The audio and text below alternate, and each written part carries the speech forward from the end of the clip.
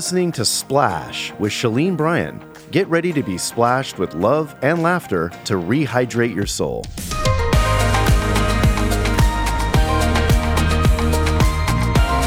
Well, welcome to another episode of Splash. I'm Shalene Bryan here with my buddy Barbara Cameron. Hello, everyone. We're ready to splash you with a little love, laughter, encouragement to rehydrate your soul. Today, buddy. Woohoo! I'm so excited. No, I'm actually pumped about this guest. The one and only Jared Emerson. Woohoo! Is joining us in the Splash Zone today. He is incredible artist. But when you know what his real goal and dream was back in the day, you're going to go, what? How did he go from this to that? Know. So let's welcome to the Splash Zone, Jared. Woo! What's up, Jared? Yay! Hey, ladies, how y'all doing today? We are awesome. You know, Jared, you have a good radio voice. How y'all doing today? You could do like voiceover work. Well, I was trying to lower it for that initial hello. Hello. But We liked it. first of all, it's a pleasure to be with you girls, and or I should say you women. That's right. And I'm looking forward to just diving in and talking to you all and to your audience and just letting you know a little bit about some crazy artists. Well, I Oh, my love it. gosh. You know, Jared, for those of you listening, is a longtime friend of Barbara and mine, and we met him in the most unpredictable place. That's right. Places I don't even like to go.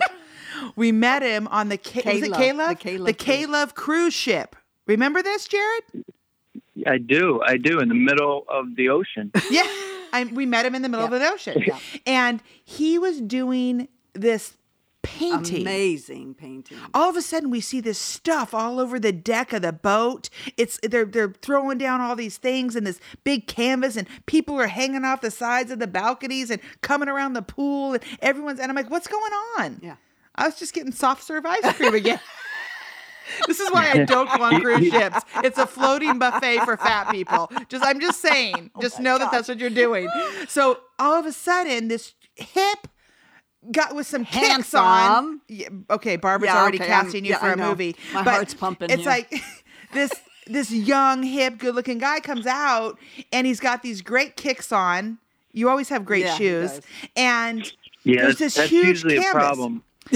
That's usually a problem. The kicks. My wife says that it's getting a little out of control. Yeah, well, I'm waiting for a shoes to sponsor you. I'm waiting for you to I get a good shoe I've sponsor. seen some of the shoes. I'm like, come on now. Yeah, let's have Me Jordan. too. Yeah. I'd love for Jordan to get on that train. Well, but hopefully we'll he's see if that listening right happens. now, and we can make that happen in the Splash Zone. That'd be Yeah, amazing. That'd be That's right. wonderful. But- you know, I'm getting a little older, but the only way I can actually jump on that canvas when I'm painting live is those shoes. You know. Well, I want to back up before we get to this, because this painting, I mean, we're standing there watching you in minutes make a masterpiece Creating. with your fingers. I know. Dip in your hands and bang, bang, bang, bang, bang. And you're trying to figure it out, thinking that the canvas is right side up, right? Right, the whole time. The whole time. He's painting, he's doing this whole thing, and you're watching and you're trying to, what is it? What is it?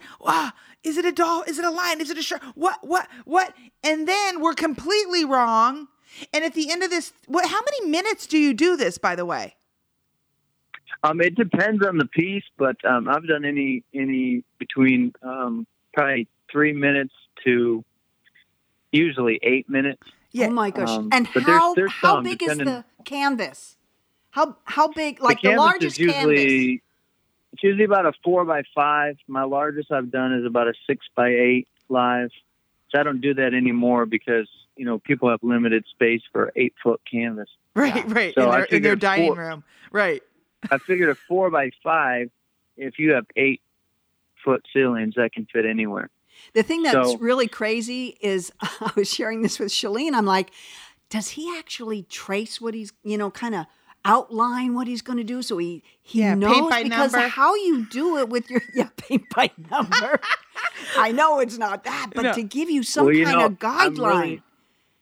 I'm really not good with numbers. Most artists are. But sometimes it just depends on how complicated it is. I might put some marks or something to give me perspective and proportion.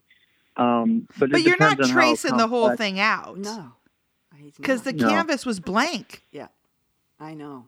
It's I just mean, incredible. It's just unbelievable. You know, that's what you where do. studying comes in and figuring it out. I mean, you have Right. different artists that have different ways of doing things. Right. I've been doing it for about 12 years now. And then he does it all to Seems- music. I mean, he's bebopping Yeah. and dancing while he's doing Exactly. this. What was so crazy about the night that we met you, Barbara and I, were watching you do this painting live in front of hundreds and hundreds of people on the cruise ship. And we're trying to figure out the painting. And then you flip it. You did this whole thing upside down and you turn the thing around. And I'm like, oh, we're meeting him. And then we just rush you after it's over, you know? And I'm like, what is your name? Who are you? Like, this was Right. amazing. Right. And then we get to meet your sweet wife. And at the time she was she was a little pregnant. Remember this? Yeah. That was a good 5 years ago, I believe. Yes, I know. Um, so when I say we've so- known you for a while, we really have. Yeah. My little man, his name's Jordan. He's actually 4 years old now. Mm. Oh, And he is a ball of life. When you talk about what I do for a living, like creating pieces of art for people to enjoy, it's been a blessing because he has truly been the greatest piece of art that I've been a part of. And he's really taught me a lot, just as a man, as a father, as a husband, and as far as love too, and unconditional love. right. So true. But I'm just happy that I happen to have a part in it. So my wife did all the work, though. So Smart man. I want to back But up it's- for a minute, though. Can we back up? And I just Sure. would love for you to tell our listeners a bit about yourself. Just What were your Kind- passions? Yeah, what was some of your, your goal in dreams. life, your dreams? What were they? Because it wasn't art. it wasn't.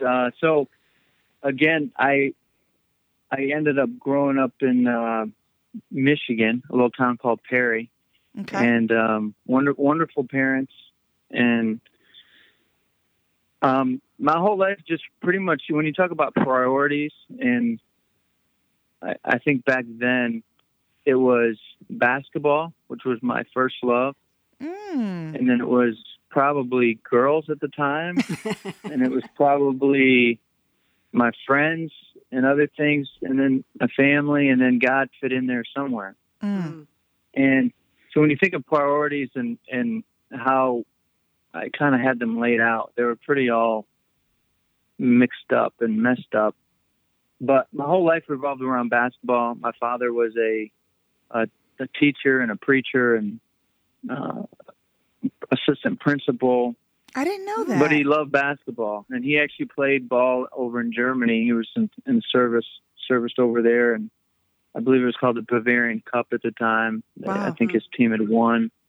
And so I grew up playing like just church ball, street ball.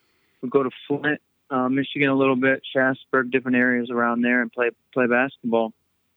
So my whole focus was one day being the NBA, and that was kind of the drive of, hey, I want to be famous, I want to be successful, and as a basketball player, I wanted to talk trash, and I wanted to be able to back it up. So I think the idea of being an athlete was for all the wrong reasons too. Right. And so it wasn't until I was in college, I went to a Bible school called Word of Life, and I believe it was 1998. And I had a scholarship to talk to some people at Liberty University to possibly play ball there after I went to school at Word of Life. The Flames. Little shout out. That's where Brooke goes. My little Brookie. But I will say this. It was back before they were actually a D1 school, I believe. Yeah, they're D1 now, let me tell you. Yeah. Yeah, they're got a great program there. But then also Appalachian Bible College in West Virginia and some different ones. But at the end of my first year, and part of playing basketball at this school, which is in upstate New York, it was your ministry. And so my ministry was going into, the Bronx and Brooklyn. We played in cages just against people out there playing ball. We went to prisons all over and played basketball. And some of the prisons whipped up on us, And so when you talk about humbling, when you talk about going into a prison and saying, hey, we're going to take care of these guys in basketball, and then, tell them about Jesus. Well, when they whoop up on you, it's a little harder to tell them about Jesus, you know? 'Cause They're like, I let don't us need tell you Jesus. about I mean, Jesus. Yeah. Yeah, I don't need Jesus. If he can't help you guys play basketball, what's he going to help me with? Right. So when did you know that dream was going to shift a little bit? When did the basketball thing start dimming in your life? Was there something that happened? It was at the end of that. It was the end of that year, and I ended up tearing my ACL. I actually didn't know I tore it. I thought I just messed my knee up. And so that was the start of my dream just kind of falling away, and then me trying to figure out what I was going to do with my life. And I think even then it was, okay, God, where are you going to take me? Where are you going to head me? What path do you have before me? I just needed it all planned out, and it wasn't that simple. Right. And so I did odd and end jobs over the years, and I moved different places. Just was very confused. And so through this whole transition, when I was there at school, my parents ended up moving to China in 99, and they've been there for 20 years in Beijing. Yeah. And when they left, I was just trying to figure out, what am I going to do? Like, I can't go play basketball. I can't do the things I want to do. And I believe that was where God was transitioning me and saying, hey, you have gifts and abilities that maybe you haven't really put an effort at yet. So I ended up just odd and end jobs, and through my mom and some family friends that lived down in West Palm Beach, Florida, they wanted to help me. Just so I moved down there, started my art. So I was living on the beach and painting and drawing. And there was one lady that was a broker of some firm that was friends with these people that I lived with, the Lamborns. And this lady, she wrote me a blank check and she said, paint me something. Because if you can draw and do these things, like I'm pretty sure you can paint. Jared, how old were you when you knew you had that gift of drawing and painting? I mean, but you had it, but each and every day you feel like you don't feel like you're to the top of your potential. So you're still searching for that gift, I guess. I know, but it's so weird to me that you were this athlete and you were focused on the NBA. You were focused on, training and being on the court. And then you end up in Florida, and I would never end up in Florida and pick up a paintbrush. Like, I suck at that. When did you know that you could paint? Or were you always, did you do it on the side? What? I think a transition was when this lady wrote me a blank check and said, paint something. I went and did it. I painted the Jupiter Lighthouse. I brought it back to her. I mean, it's not every day that there's a lady in West Palm Beach who writes you a blank check and says, fill it out. No, but how did she know that you liked art? When did that? Because I was doing it then. I moved there and I was drawing. I was doing black and white, like kids' feet, portraits of babies. I knew I could draw. I was drawing since I was a kid. It's just I didn't want to be inside drawing and by myself. I wanted to be outside playing with my friends and playing basketball. So that transition was when I moved there, was taking really more time to focus on my craft. And these people were willing to help me just by living and being able to live my dream out. Okay, so Jared, the $1 million question. How much did you fill in on that blank check? What did you give yourself? I look back now and think I probably should have done a lot more than I did. But what did you do? That first check, so you got to understand, I was doing portraits out and in stuff here and there. People would see me. I would, draw their pets or their family member or whatever. And I was charging like $150 or $50 or whatever I could get. Right. So I filled this check out for $750. Ooh. And I give it back to the lady.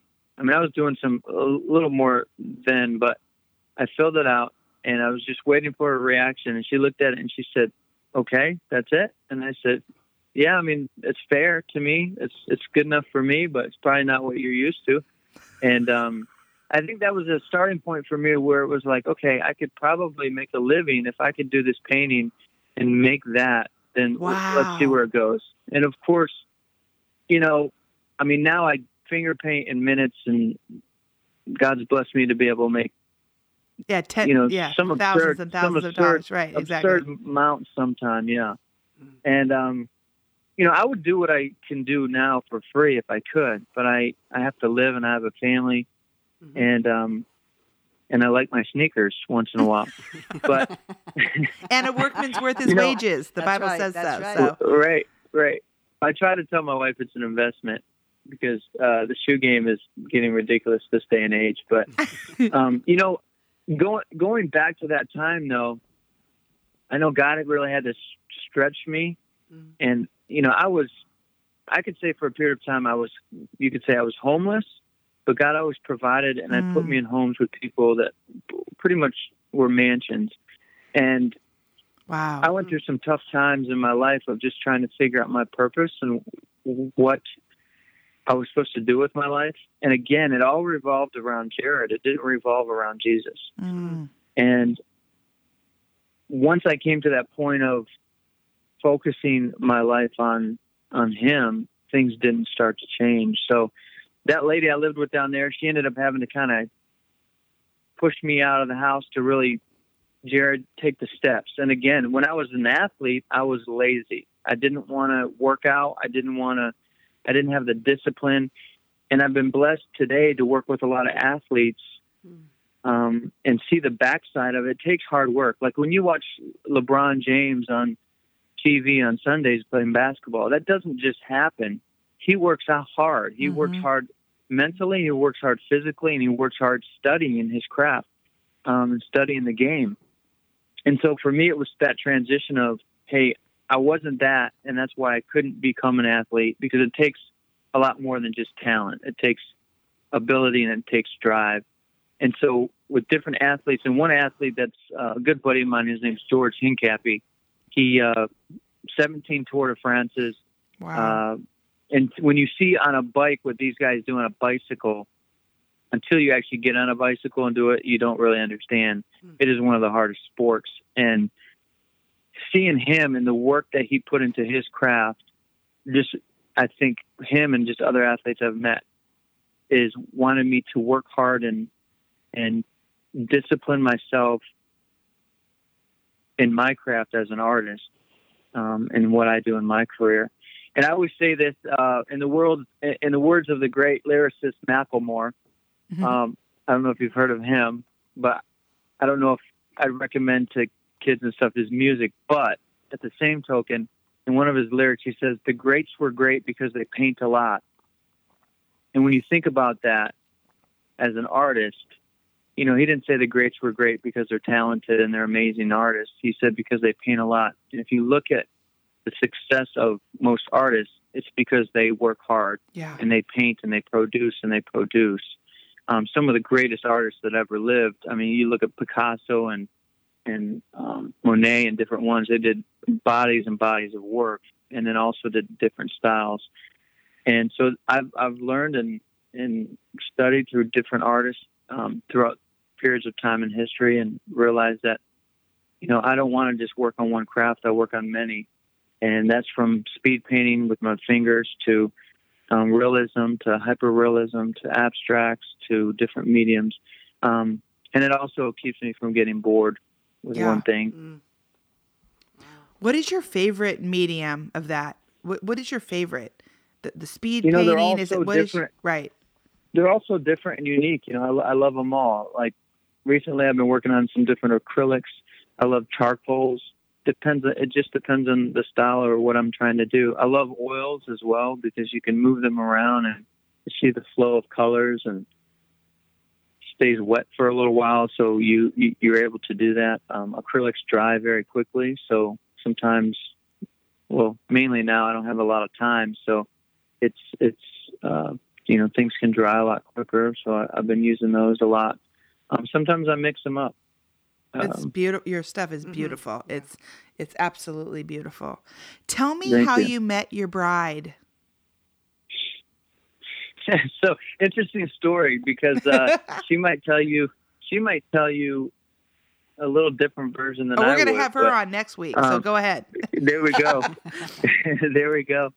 So I ended up moving from Florida to Greenville, South Carolina, through a guy that wanted to help me out and fix my knee, because eventually one day on the beach, just playing catch with a football with a friend, I stepped forward. My knee finally gave way.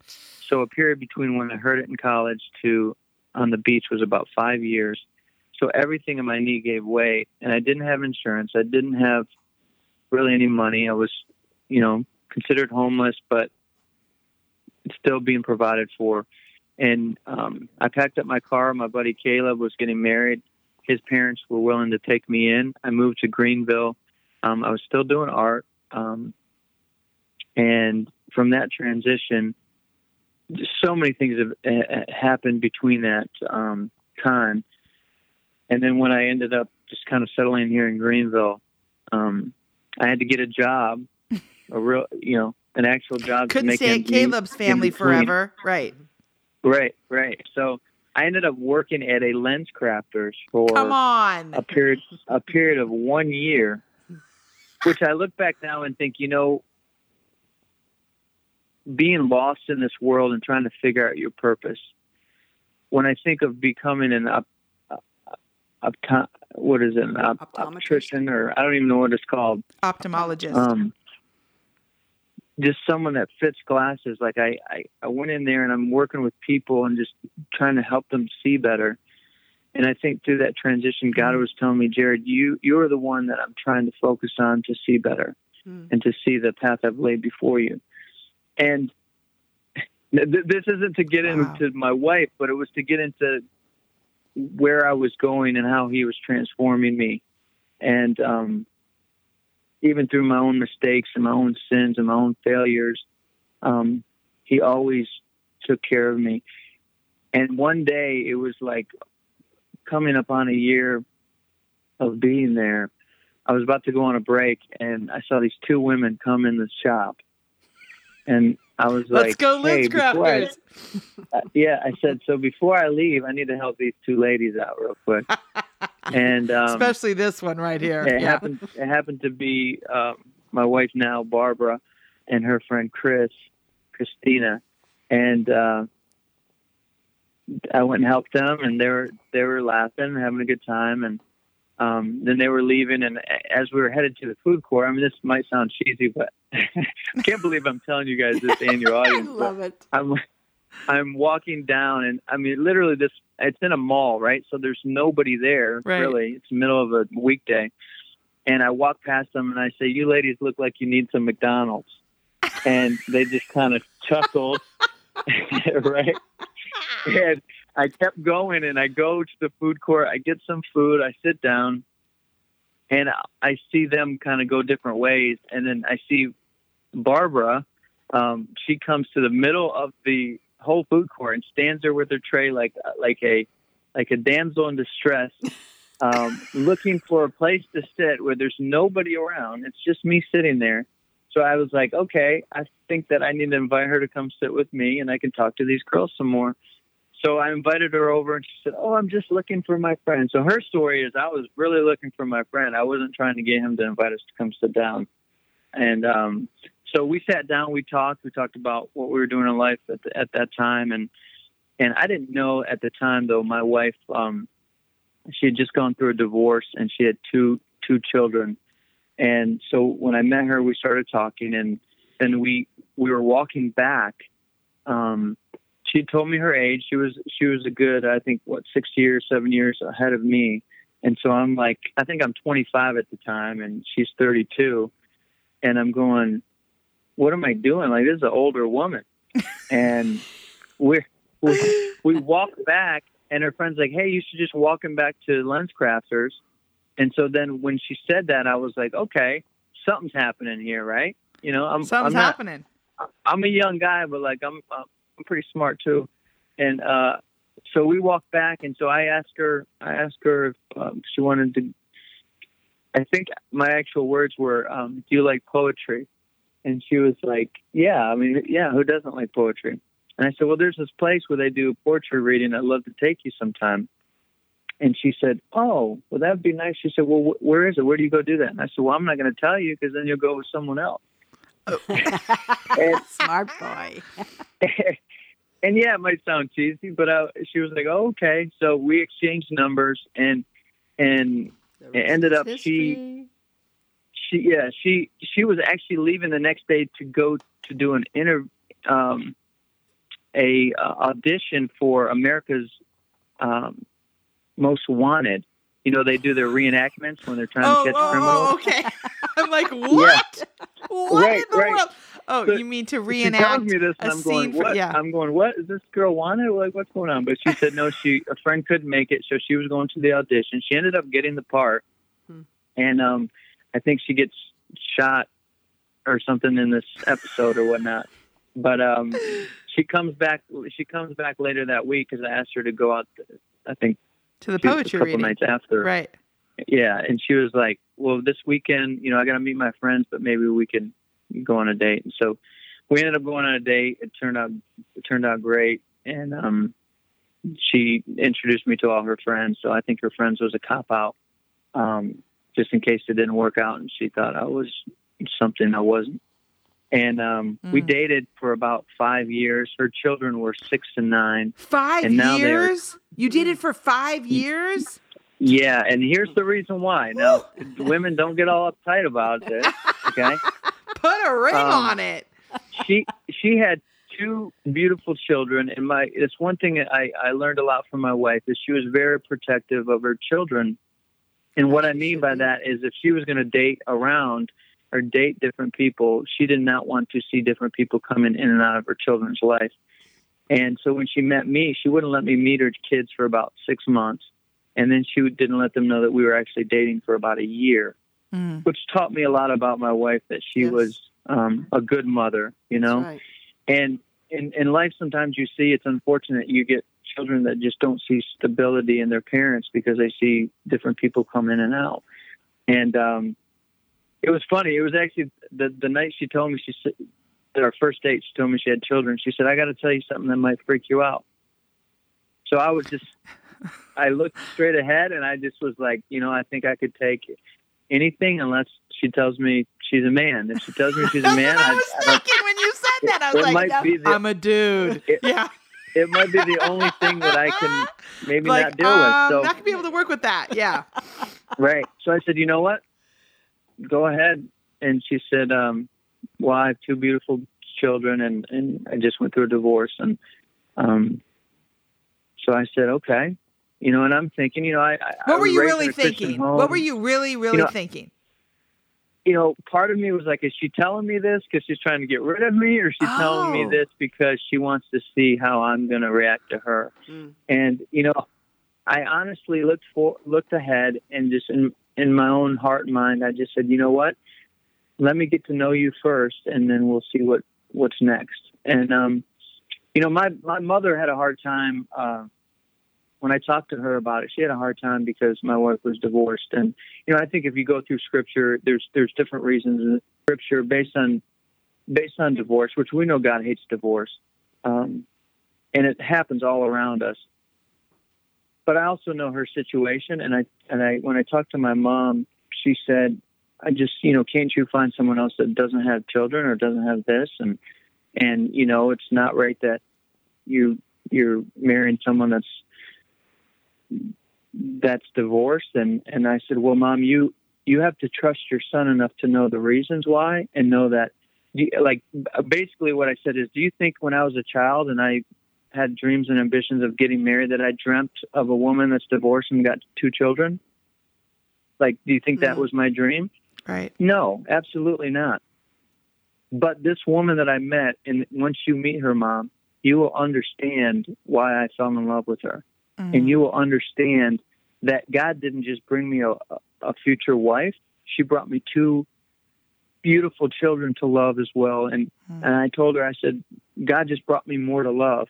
And I think at the time I didn't understand it, but I look back now and think my wife and my wonderful children, which their names are Jessica and Matthew, and they're 23 and 20 years old now.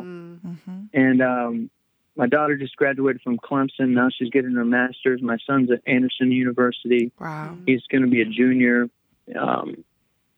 in business, and I think he switched to accounting. But seeing these kids grow and having a part in being able to raise them has been huge for me. And it's been a blessing because until I met my wife, believe it or not, Shalene and Barbara, I couldn't take care of myself my entire life. And when I met my wife, it was like there was something burning in me that just changed, and I knew, hey, if I'm going to marry this woman, I got to be able to provide and take care of her and her children. And I was scared to death because I was an artist just here and there. Right. And from that point, it was like we got married in Allendale, South Carolina, which is in Charleston area. Okay. On the intercoastal. And my wife had a job. She had insurance and all this stuff. She was doing well. She was actually probably making a little more than I was at the time. And 3 weeks after our wedding, she got let go from her job. And I look at that and I go, what in the world? Like, how is this going to work? First time in my life, I think, besides my parents carrying it, I was going to have health insurance. And then she gets let go. But from that point, I mean, when we got married, I was doing pretty good. I was making a decent living, being an artist and doing what I do.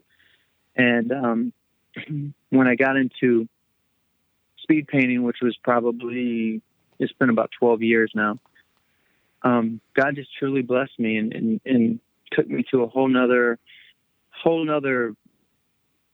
world of possibilities and opportunities that I never dreamt of. Was that so the I time, can honestly Jared? Was say, that the time that the pastor invited you to come up and do your painting on stage at the church?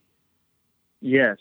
So yeah. When was your first live event? Because you've done some amazing events. I mean, from the Masters to NFL players to NBA. You're on the court, and I mean, you've done. But what was that first? Was it that one, Barbara? Yeah. Mm-hmm. Tell us about that. How that transition. You started doing these live events, which are epic. If anybody of you listening, you need to look up Jared. Jared, you got to tell our listeners when we finish here how to get in touch with you, because it's ridiculous. Sure. Or bring them out to your event if you want to do a fundraiser. We've done fundraiser for Skip One, raised a boatload of money. He did a live painting, and they just started auctioning off. Your daughter was bidding against Tracy. That's right. Yeah, it was going back and forth. It was awesome. But tell us about the first live event, and you're like, whoa. I mean, that must have clicked something, because it was epic. He did. And I think that was a starting point. You know, people always say, what was the moment you knew you were supposed to be an artist? What was the moment that you just knew you were meant for this, or the moment you knew God gave you a gift? Well, I don't really think there's a specific moment. I think it comes with time and experience and learning and growing. But this moment, which was the first time I ever did a speed painting, I did a live painting before at a church, but it was just like through the whole service. But my pastor encouraged me to paint on stage, and I was like, that's ludicrous. Like, why would I do that? Like, people are actually going to be watching me, and I got to do it fast. Like, that's not my thing.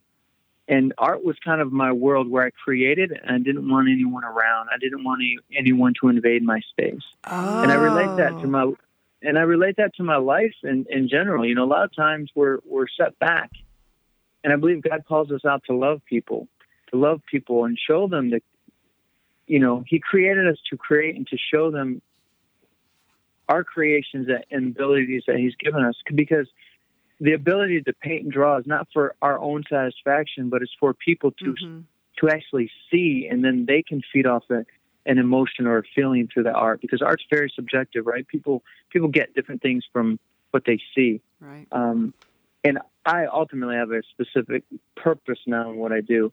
But he asked me to paint on stage, and I ended up tearing my MCL on my same knee again the week before I told him I would do it. So I'm on crutches, and I'm supposed to do this big painting. It's a 6 foot by 8 foot painting. They put these sheets on plywood. And when I get up there, I'm hobbling. I realize that they had put plastic down on the stage. And when you're moving around on plastic and paint pouring down, with you're not going to be be very mobile. So I noticed that, and then the music starts playing. I get up there. My church is about 6,000 members, and we had to do 3 services. So there's, I don't know, about 2,500 or so. So it's a big crowd, and I come out, the music starts, I start grabbing some paint, and I'm also using oil paint, which I don't use anymore live because it took about a month to get it out of my hair because I have long hair. So I don't do that anymore.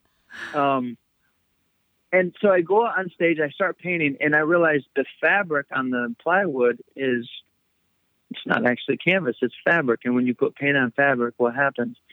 It usually seeps through, bleeds through, and you can't move it around. So I'm looking at all these I'm just thinking of all these negative things. Like, I'm going to come out here, I'm going to slip and fall, I'm going to throw some paint. People are going to be like, what was the point of that guy coming out here?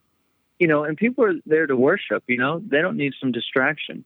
And so my second thought, which should have been my first thought, is, God, I need your help. Like, I need you in this moment. I got 7 to 9 minutes or whatever it was at the time to do this painting. And I'm going through the motions the whole time. I'm down on myself. I'm trying to figure out what is going on and what I've studied and what I wanted to do. I hope it's turning out. And when I get to the end, it was a piece I called The Christ. And it was a kind of an abstract piece, but it's of Jesus kind of looking down with the crown of thorns. And at the end, I dip my hand in red and I throw the red on the canvas. And in that moment, when I threw the red on the canvas, I guess on the big screens, they could see the red hit the canvas or hit the fabric. And you ever been in a crowd where you just hear the crowd just kind of sigh and they go, ah. Like I could hear it and I could feel it.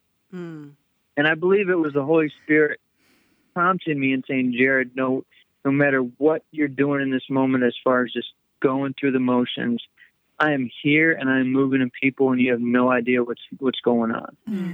And so I felt something. I wasn't quite sure. And when I went, after that moment, the music stops. I touched the side of the canvas as I limp off. I go backstage. I go down into the green room, and I see the pastor up there, and he's praying. And in the distance behind him, I can see the painting. And when you're up on a painting that's 6 feet by 8 feet, up on it, just working on it, it looks different from a distance. But when I saw it behind him, it was like I saw the painting for the first time, and I saw Jesus, and I saw the crown of thorns, and I saw the blood.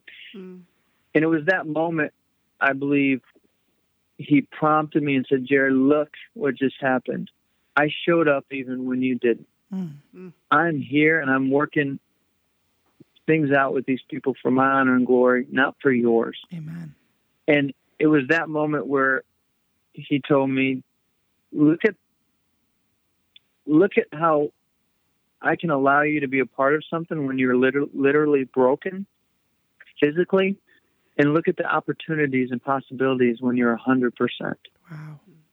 And so, in that moment for me was a transition of, God, you can do way above and beyond anything that I can hope and dream of. And it started from there. I had a broken transmission in my car. And from that moment, it was like, God just blessed me in different ways. And I took care of my car. I was able to take care of myself. And now I'm able to take care of my family and my children. And, just last November, I always like to tell the story because it's a moment for me.